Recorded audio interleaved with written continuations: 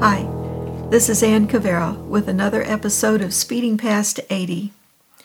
I think I might have shared some of these thoughts last year. Well, we are approaching Memorial Day, and everything I might have said before is even more relevant today. In fact, I think things have gotten even worse than they were last year. So this episode is called, Why Are We Still Here? Among my old files is a folder labeled Notes from the Floor. Years ago, when I taught a room full of 7th graders, I often found notes they passed left on the floor after class. I really liked reading them because it gave me an insight into what was really going underneath the lesson plans I had so carefully prepared. I collected all of those notes, and I saved them in a folder. I told the kids someday I would publish their notes and make all of us rich and famous. Every time I read through those notes, I'm once again in a room full of adolescents burning with energy and angst. The first note I open is a short sentence, 4 words long.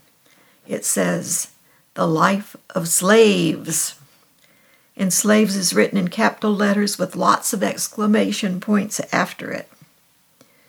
Many of the notes are reflections on friendships in jeopardy and the adolescent struggle to stay connected in a sometimes hostile teenage culture.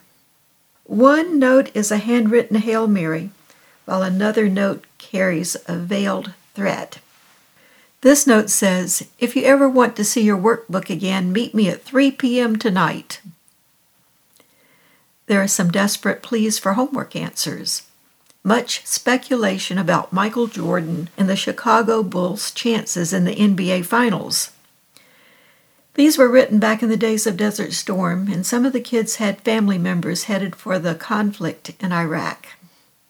The anxiety in some of those notes is a reflection of those troubled times, and those notes are heartbreaking. The first time I opened this folder was one Memorial Day evening long ago while we watched a PBS program called War Letters. Actual letters sent from men and women in the Revolutionary War, Civil War, World Wars I and II, Korea, Vietnam, and Desert Storm were read aloud on this PBS program. They were read word for word against a backdrop of war footage.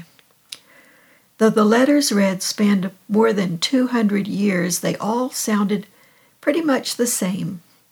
Young men, and in later wars, also young women caught in the worst of conflicts, longed only for warm, dry beds and the simple pleasure of hot food shared in the company of family and friends. They were totally exhausted by the fighting, destruction, and death. Often the letter writers promised to be home soon. That was a promise many of them would not be able to keep. For some of them, these letters were their last words home before dying in battle.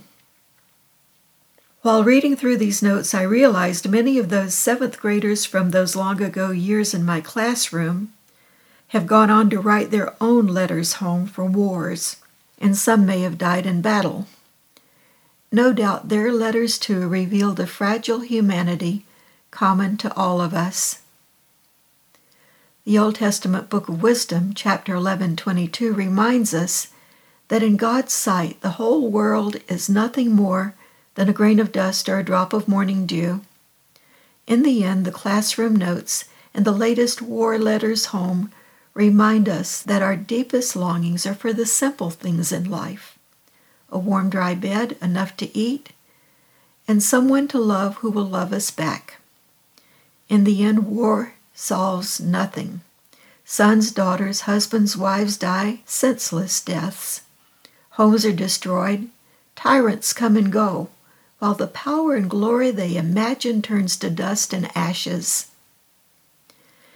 History recalls the truly powerful, the Nelson Mandelas, Gandhis, Martin Luther Kings, Mother Teresa's. These are the people we end up admiring. We know they have gotten it right. The way of peace is the way of true power. This Memorial Day, pray especially that humanity will realize the futility of war and destruction and turn toward peace and harmony.